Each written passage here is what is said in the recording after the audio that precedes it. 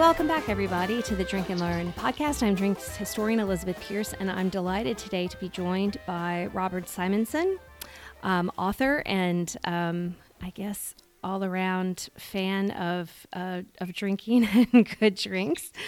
Robert is the author of The Old Fashioned, which is our one of the books the Drink and Learn book club has been reading, and he has graciously agreed to meet with me today and talk a little bit about his book and the Old Fashioned in general. So, Robert, thanks so much for joining us. I'm happy to be here. Hi, Elizabeth. So, can you tell me what inspired you to write this book about the Old Fashioned?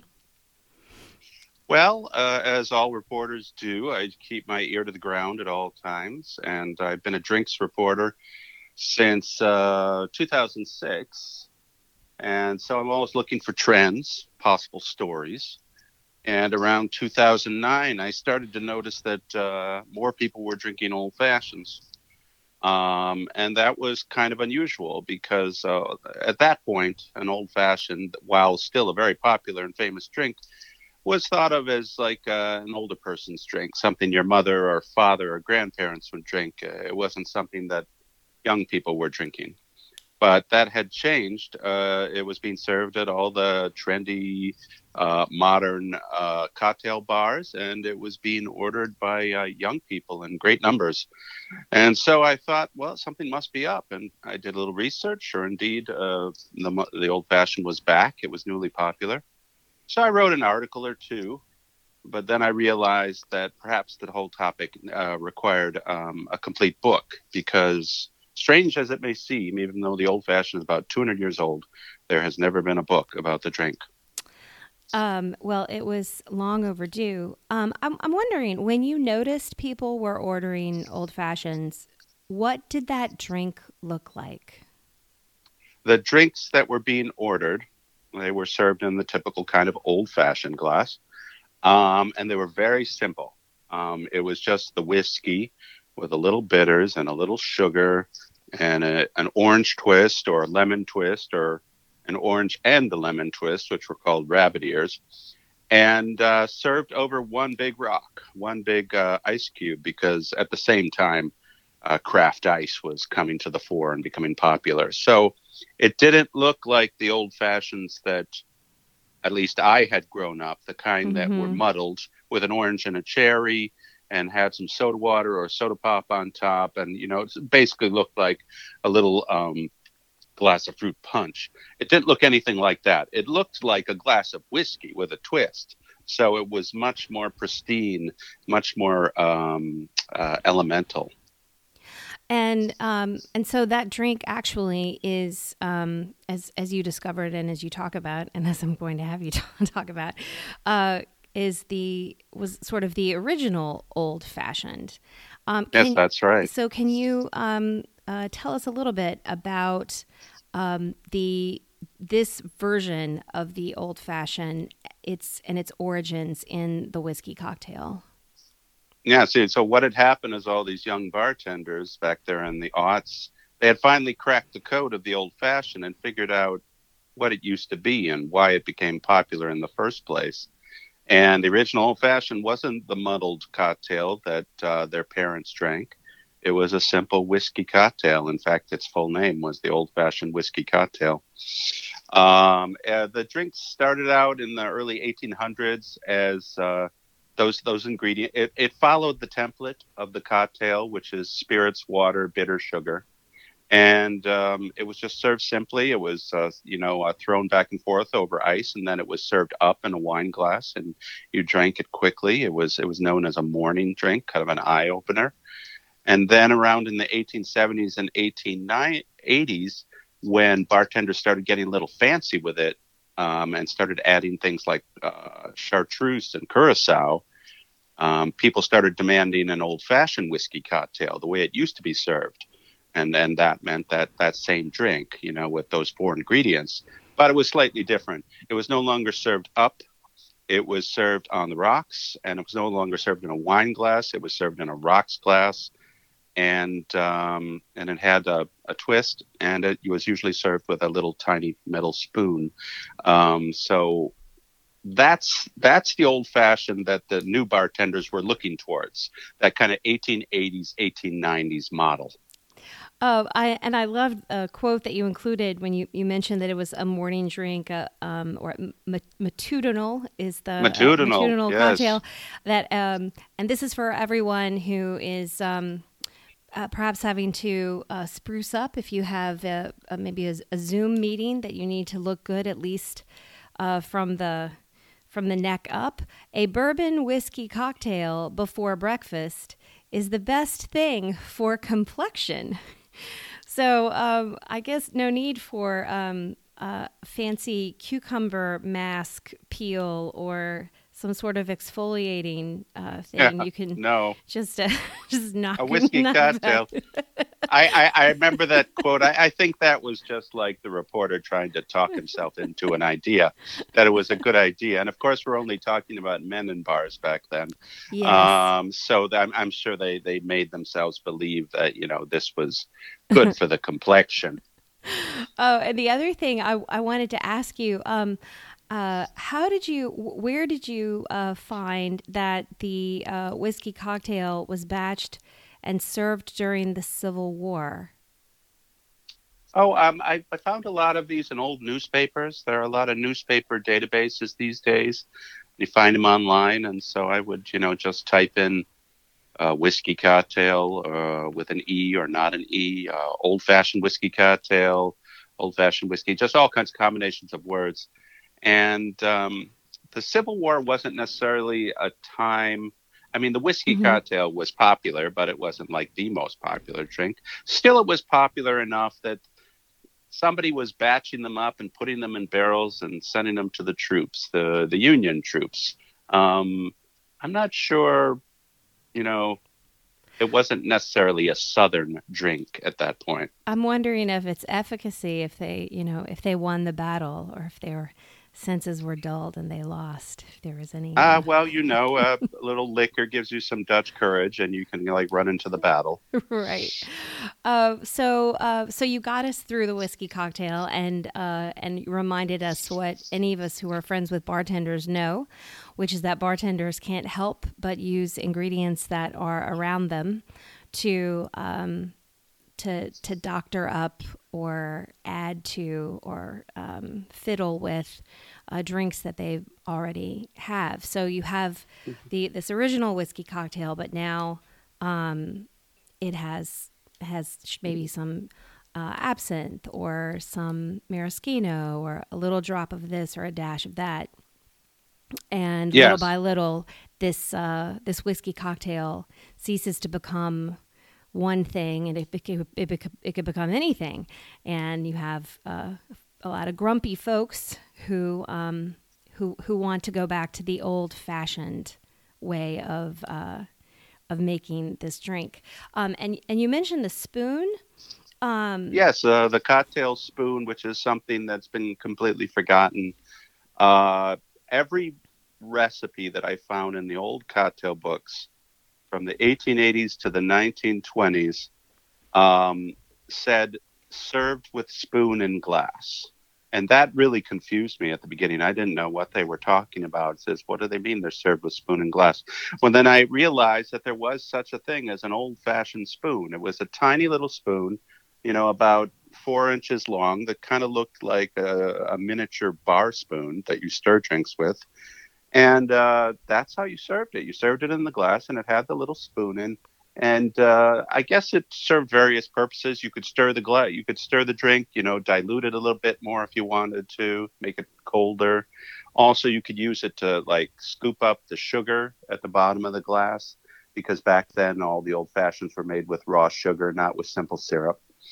And people got in the habit of just taking these things home or absent-mindedly sticking them in their pocket. But after Prohibition, that was gone. I think it just wasn't cost effective anymore. I'm guessing before Prohibition, you could get 1,000 of these little spoons for nothing at a bar. And, so you could risk, losing them. But after Prohibition, maybe they were costing you like $1 a piece, and it was no longer. And remember, quickly that was like the Depression, Right. so bars couldn't afford any unnecessary expenditure. So the old fashioned spoon went away.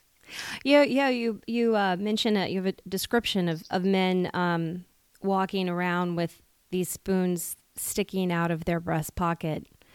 Yeah. Like a boutonniere. Yeah, sort of like when you go home and then like a few weeks after you've been to a restaurant, you are rummaging through your pockets of something you wore then, and you have like a matchbook, or you Mm-hmm. have like a calling card, or something like that. It was the same thing with the old fashioned spoons. And you have old fashioned spoons, don't you? You Yeah, I say do. At this point I have a couple dozen. The first ones were hard to find, but if you know how to look on eBay, you can find them fairly easily at this point.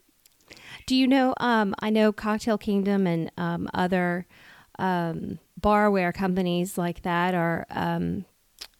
uh, are usually a good source for the slightly arcane piece of bar gear. Do you know of Yes. anybody who's making old fashioned spoons now? Yeah, Cocktail Kingdom is, and they're making them because I told them to. Oh well. Yeah, it was after the old fashion book came out, a couple years after. I noticed that most of the old fashioned glasses that were that existed and you could be bought in stores were basically double old fashioned glasses. They were Mm-hmm. much bigger. And the old fashioned glass used to be quite a small glass. It held 3 or 4 ounces. And nobody made those anymore. And I thought that was a shame. So I went to Greg Baum over at the owner of Cocktail Kingdom and said, would you be interested in collaborating with me and producing a proper old fashioned glass? And we came up with this idea of an old fashioned kit, which you can still buy over there. It Mm-hmm. comes with 2 old-fashioned glasses, which are small and they have these heavy bottoms. And it comes with a tiny little muddler because the old-fashioned used to be made in the glass, and so the sugar at the bottom was muddled. And it comes with an old-fashioned spoon to put in the glass once you're done. So it's got a whole set. As far as I know, Cocktail Kingdom is the only person producing old-fashioned spoons at this point. Well, I'll be sure and put a link in the show notes for anybody who wants to have the complete set. Um, the muddlers seem to be as important a part of the old fashioned story as the spoon at that time. You mentioned that leading up to Prohibition, they were described by the folks in the temperance movement as something about like if the amount of trees that would be saved Yeah, from. yeah. Because they no longer needed muddlers for old fashions because of prohibition. Like whole groves of trees would be spared that would have been chopped up into muddlers.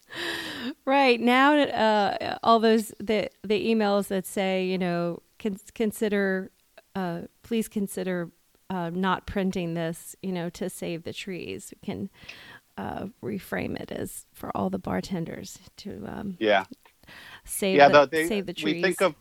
think of muddlers as fairly large. They're about 6 or 8 inches long, and we think of them as being mainly used for things like mint juleps and mojitos and such like that. But back then, you there were muddlers that were much smaller that could fit inside a small old-fashioned glass, and they were specifically used to muddle up that sugar with the bitters and water. And you mentioned building it in the glass, and that sometimes the customer got to pour the whiskey. Yeah, I have this theory that the old-fashioned was popular with a certain kind of person because it was a democratic drink and it encouraged independence. Just like with the martini, when you order one, you get to say what kind of gin or vodka, olives or twist. You can specify all kinds of things and have the drink your way. The old fashioned used to be like that too, I think. You got to see the bartender make it in front of you in the glass that you were going to drink it out of.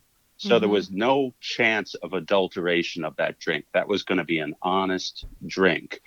And usually you got the glass and then they just put the whiskey next to it, and they just trusted you that you were going to pour in, the correct dosage, a couple ounces into your drink. Mm-hmm. And yeah, that's I don't know. I think that had an appeal to a certain kind of old-fashioned kind of drinker, quite frankly. Yes, you reference you there is an old-fashioned drinker whom you quote, Leander Richardson, Yeah. Journalist, novelist, and playwright, who I Hmm. think gives a really good sense of that kind of person who has gotten so fed up with.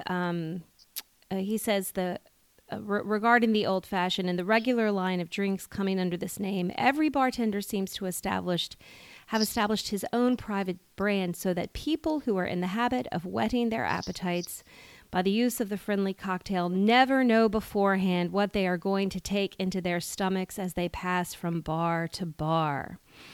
The old-fashioned, on the contrary, is nearly everywhere recognized as being made with a little sugar, a little bitters, a lump of ice, a piece of twisted lemon peel, and a good deal of whiskey. It has no absinthe, no chartreuse, and no Hmm. other flavoring extract injected to it.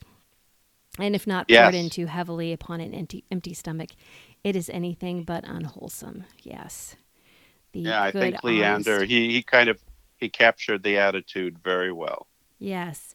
And it seems that once these components all kind of come together, that in your quest to sort of see where does the old fashioned really like find its feet or its bearing, there seems to be, well, as a New Orleanian, I do have to speak up for Lafcadio O'Hearn, who was an author here and in the late 1800s published the Creole Cookbook, and there's a recipe for, even though it's not called an old-fashioned, it is essentially all of these elements together, and a variant on it is the spoon cocktail, which Hmm. is served with the spoon. But it other than that little moment of New Orleans, it seems that Chicago played a really key role in the development of the old fashioned. And I'm curious if you can talk a little bit about Theodore Prue. Is it Prue? Just like the Yeah, pronunciation's true. Prue. Yeah. Yeah, and Yeah, Chapin and Gore, and yeah, Chicago and the old fashioned. yeah. As with most cocktails, you really don't know where it was invented or who invented it. And that's true with the old fashioned, particularly since it started out as the whiskey cocktail, and it's as simple as a cocktail can be. But it seems clear that it was a favorite cocktail of Chicago. Chicago was a hard drinking town. They liked their whiskey, and they had a steady supply of it, as they were not far from Kentucky, Mm-hmm. and and Illinois produced its own share of whiskey. Um, and another connection there is the bartender book by a French Canadian bartender named Theodore Prue, who self-published his own book in 1888. He worked at a very famous Chicago saloon called Chapin and Gore. And in that book, which is called The Bartender's Manual, is the first printed recipe for an old-fashioned whiskey cocktail under that name. Mm-hmm. And so he's from Chicago, and there are a number of other things that point in the direction that if Chicago didn't necessarily invent this drink, it had some sort of ownership and definitely a love for this drink. Yeah, I actually, could write a whole book about Chapin and Gore. It was one of these places. There wasn't just one bar. There was like a chain of 6 of them. And there were these grand saloons with high ceilings and wonderful dark woodwork and Mm-hmm. bartenders who really knew their stuff. So we have the first old-fashioned recipe, and it seems that this version, which is what you end up seeing, what you ended up seeing that inspired you to write the book, the simple muddled sugar whiskey, big rock, lemon twist, maybe orange, something really simple is what the old fashioned is, and it's the drink that's making Mr. Mr. Leander Richardson so happy, and there's the drink. So how did it get all the fruit in it? How did we end up moving to this mushed up cherry and orange that, frankly, is the drink that I knew growing up? It sounds like you knew for so long, that the drink my mother drank, and frankly, the drink my mother still drinks. How did we get from this very simple, kind of elegant drink to something a little more fruity? Well, that's the central mystery of the old-fashioned. When you talk about the old-fashioned, you're basically talking about two drinks that are quite different from one another. There's the simple one that's basically whiskey in a glass with a few accents. And then there's the fruited version, the muddled version. And that's the one that still today is the most common. But they don't really look much like each other than that they have whiskey and Angostura bitters in them. So there are two going theories, but none of them are provable. Neither of them are provable, I should say. One is that during Prohibition, there was such poor quality spirits, poor quality whiskey, that they put the fruit in there to mask the bad flavor of the alcohol. And the other one is that during Prohibition, a lot of knowledge was forgotten. The bartenders had retired, and people forgot how to make cocktails correctly, or how to differentiate one from another. And so it got confused with another drink, the toddy, which was a much more fruity drink with more fruit in it. So one way or another, it all got mixed up. And by the time we got on the other side of Prohibition in 1934, it didn't look the same. And all the bars were serving old fashions. They hadn't forgotten that there was this famous drink called the old fashioned that everyone loved, but they were serving it with fruit. At first, the orange and the cherry were on top as an accent. And then slowly but surely over the years, they fell to the bottom and they got muddled. And even, well, they get muddled at the bottom and then put on top as well. And that's the way it came to be known. And the old folks, the old people who drank the old fashions before Prohibition, they complained, in their articles about that, the bartenders don't know how to make a real old fashioned anymore. And the old fashioned drinkers seem to always be complaining. So we know that people noticed it had changed, but the change was seemingly permanent until about like 2009, 2010, until people started making it the old way again. Do you have a favorite among the theories that you think is stronger than the other? It really is. Neither of those theories convince me. They just don't pass the test. It's not a good enough. It's not a good enough theory. If I had to choose, I'd choose the one about the bad alcohol. And then you put the fruit in there to make it taste better. But it's strange. It really is a mystery. I tried the best I could to get to the bottom of it. I don't feel bad that I didn't, because in the years since I published the book, nobody else has gotten to the bottom of it either. It's like it's just one of those things that we don't really understand. Well, I think it is worth noting what you chart, which is like the journey of the fruit, that it started on top first, and then eventually gets its way, like falls to the bottom of the glass and gets muddled. I thought that it was interesting that you noted that someone muddled it in the 30s, but that didn't really become the consistent behavior until well into the like the 50s and 60s. That's right. That's right. Yeah. So there's another theory we could entertain. I just thought of this. You can never discount the influence of salesmen in the history of cocktails. Yeah. If somebody gives, because people are always walking into bars and trying to make a deal with the bar owner. Like, if you carry my product and do this, I'll do this for you. Like, I'll give you a television set, or I'll give you a neon sign, or Yeah. I'll give you a lot of money under the table. Mm-hmm. So I know there was evidence in the 30s of the pineapple industry trying to get a foothold in the drink industry. And you do suddenly see a bunch of recipes for old fashions that call for a pineapple garnish. So it could be after Prohibition ended, all the orange and cherry and fruit salesmen charged into the bars and said, "You should be making your old fashioned this way." I mean, that's a definite possibility.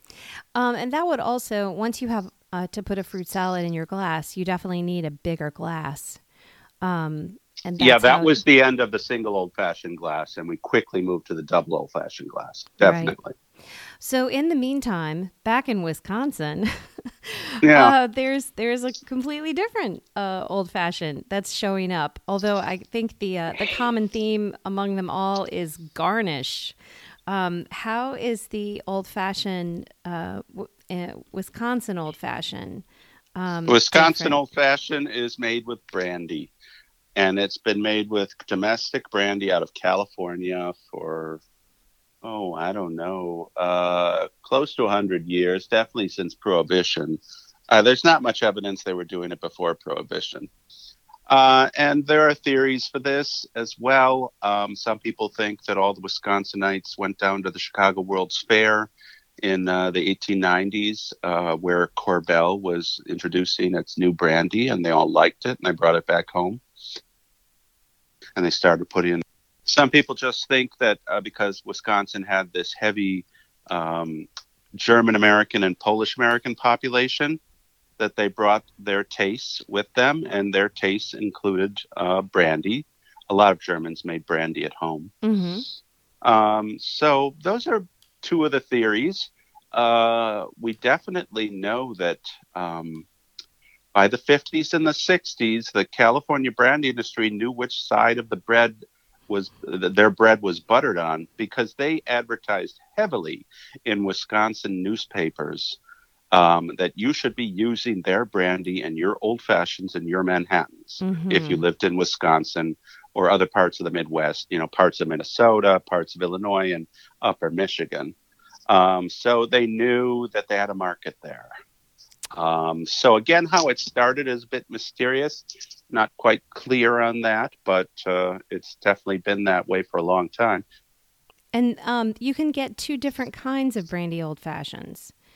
The sweet and what's the other kind called? Oh, you can get three. You can get many kinds. Okay. Yeah. So if it's sort of like ordering a martini there, because you have to specify many things but when you order your drink. So there are three basic types. There's sweet, sour, and press. If you order for a sweet old brandy old fashioned, they will top it with a little 7-Up or Sprite. If you order for a sour, they will top it with like a grapefruit soda, like Squirt. And if you do press, that means half 7-Up and half seltzer from the gun. And then you get into the whole garnish thing, because you'll be asked what you want. And you can order the typical orange and cherry, but you can also get an olive, and you can get a pickled mushroom, and you can get a pickled Brussels sprout. Have you had all of these iterations? Yes, because I am a scholar and I have to do this. I have to drink all the variations. It's my job. And so I have ordered all of them. I am never going to order the pickled mushroom or pickled Brussels sprout again. It's terrible. It tastes awful. I think Wisconsinites like that kind of stuff because a couple reasons. It's a cold climate. People pickle things in Wisconsin to get through the winters, so you have those things on hand. It's also a frugal population. So if you can get a little extra with your drink, like if your drink comes with a little snack, you're going to go for that. Okay. All right. It's like peanuts, but yeah, I guess so. Or like, I don't know. But yeah, you definitely want as much as you can get. with your drink? What in the cocktail community now, and I know that that's a big group of folks, and it's not necessarily fair to lump all of them into one. Lots of opinions and whatnot. But what is the attitude toward the muddled fruit old fashioned versus the what I guess we can call the original? I with every drink, I think the mixology community goes through several phases. First, they are purists and they want it done the way it was done. There's a proper way to make the drink, and then there's the wrong way that people have been making for years. And so they do that for a while, and then they get accused of being pretentious and snobbish. And they thought, well, we don't want to be thought of as pretentious and snobbish. And so then they kind of like swing back and they say, whatever you want to drink, that's fine. And some of them will even do a 180 and say they're going to drink like the muddled version of the old fashioned, because like if this was good for my grandparents, it's good enough for me. And, Right. and I'm not going to judge it at all. Mm-hmm. And so they always go from elitist to anti-elitist on every cocktail. Mm-hmm. And then they usually swing back to elitist at some point. They sort of want to have their cake and eat it too. Yeah, you explore this a little bit of reconciling the contradictory nature of bartenders who are both purists, who have, as you quote, they are uncompromising in their definition of an old fashioned. But then, as far as the eating their cake too, they also see it as, quote, a piece of sturdy architecture on which to hang alternative interpretations of the classic. So even if they poo-poo the we'll just call it the fruit salad version, it seems like they can't help themselves. And they have all of these riffs and interpretations on the old fashioned, many of which you have recipes for in the back of your book. And so I guess I'm kind of curious, when does an old fashioned cease to be an old fashioned? Well, so there are two schools of thought on this. One school of thought is an old fashioned is that classic definition of the cocktail with the spirit and bitters and water and sugar. But then there's another, which is equally supported by history, that the old-fashioned is not a specific recipe, it's a template upon which you can impose anything, as long as it fits that basic model.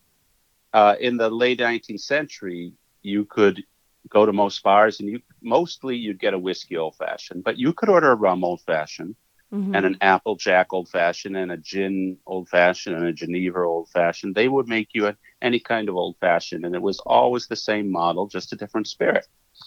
And so when in the last decade people did a lot of old fashioned riffs, and there have been thousands of old fashioned riffs, it's just going back to what was happening a century ago. It's like it's a very malleable drink, and it's a blueprint to work from. So I think we can hold both of these ideas in our head at the same time.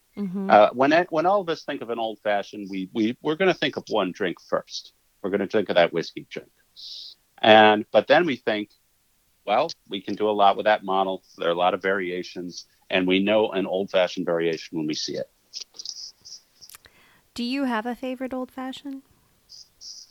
I just drink the basic kind. Either the main choice for me is bourbon or rye, but I just like it simple with the twist and the big ice cube. I have nothing against the riffs, and if I go to bars, I will try their riffs. But there's no reason for me to make a riff at home. Those are usually a little more complex. Often they have obscure bitters in them, or they have a special syrup or some spirit that you might not have on your shelf. So, I'll drink those in the bar, but at home it's almost always whiskey. sometimes if I'm in an odd mood, I'll do an apple brandy one. I'll do a rum. Mm-hmm. And whenever I visit Wisconsin, which is my home state, which is often, I always order brandy old fashions because, when in Rome, do as the Romans do. So, but Where where typically, where in Wisconsin are you from?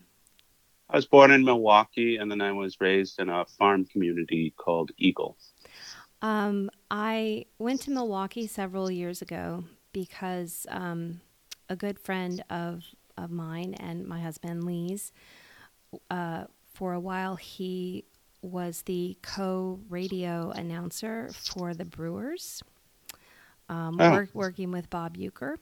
So that was obviously a dream job for him. And Lee is a huge baseball fan, so we went up and visited with Joe and his wife, and also, of course, went to many baseball games. But it's where I learned the overlap between at least Milwaukee. I can't speak for all of Wisconsin, and southern Louisiana. Would you like to know what it is? Where we overlap, the where our Venn diagram is? We like oh, to drink outside, weather permitting, while eating cured smoked meats and dancing to the sounds of the accordion.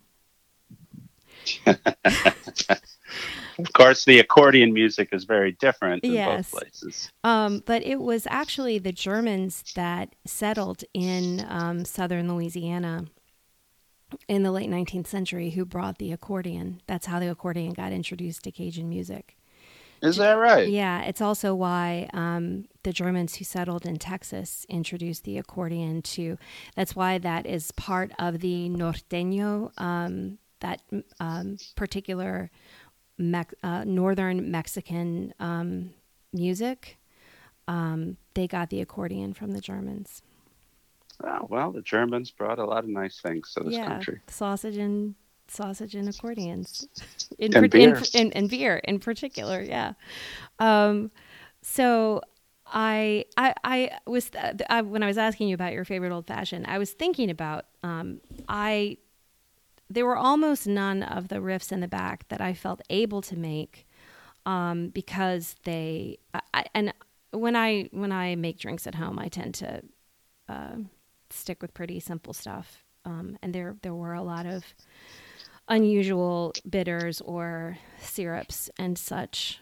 But Yes. several of the folks in the Drink and Learn Revelers did try a few versions, and someone made Oh, good. the gin one because and this was obviously we were all hampered by COVID and access to particular products, but he said the gin one was really good, so I might have to try Was that. that the one with Geneva? The Geneva Yes, Old and Fashioned? I think it has elderflower in it too. Well Wait, no, then no, I that have to then hold no, on. that's the elder old fat. That's the elder fashioned by Phil Ward. Geneva is Yes, makes a very good old fashioned. right, because it's sweeter, huh? Right? Yeah, because even though it's known as like Dutch gin, really it's kind of has a malty beverage, so it's closer in character to whiskey than London Dry gin. Mm-hmm. So it lends itself to that thing, and also it's a good old fashioned if you want to do one of those improved old fashions that the bartenders were doing in the 1870s. Mm-hmm. If you add a little touch, a little dash of absinthe, a little dash of maraschino in there, it's very good. Yes, I bet it would be. Yeah. You dedicated the this book to your mother, a fan of the old fashioned. What did she Yes. think about it? What did she think Oh, about the she book? thought it was great. My mother loved attention, and so I mean, I dedicated a book to her. She was over the moon. She showed it to all her friends. Oh, well, that's good. It's always good when you can make your mom happy. Yeah, yeah. Well, thanks so much, Robert, for taking time to chat a little bit about the old fashioned. For folks who want to read more of Robert's writing, you can find his column in the New York Times is it Wednesday? Every Wednesday? Is that right? Well, the articles appear on Wednesday. It's not every Wednesday, but Okay. Wednesday is when you'd find them. Yes, and you have another book that is either out or coming out. On the martini. Yes, it's kind of a companion to the old-fashioned book. It's about the martini, and it's the same format. It's the history of the drink and then recipes and variations. It came out last September, and that one was dedicated to my father. So they both got books dedicated to him. Oh, right. It has to be because you have to. If you have a Mother's Day, you have a Father's Day, and if you have a Well, right. My fate was preordained, it seemed, because growing up at cocktail hour, my father drank a martini and my mother drank an old fashioned. So it's no wonder that I wrote about these two drinks. Right. Nurture and nature all Yes, all that's right. together. Well, again, thank you for taking time to chat with us. And folks, if you have any questions for me or Abigail for future episodes, don't forget that you can send them to cheers@drinkandlearn, or you can message us through Instagram and Twitter, Facebook, all the ways. You can find out more of what's happening with Drink and Learn at the Drink and Learn Revelers page on Facebook. And if you are enjoying this podcast, please tell anyone and everyone. Rate us and review us on wherever you can rate us and review us, Apple and lots of other places. And in the meantime, drink well and cheers, y'all.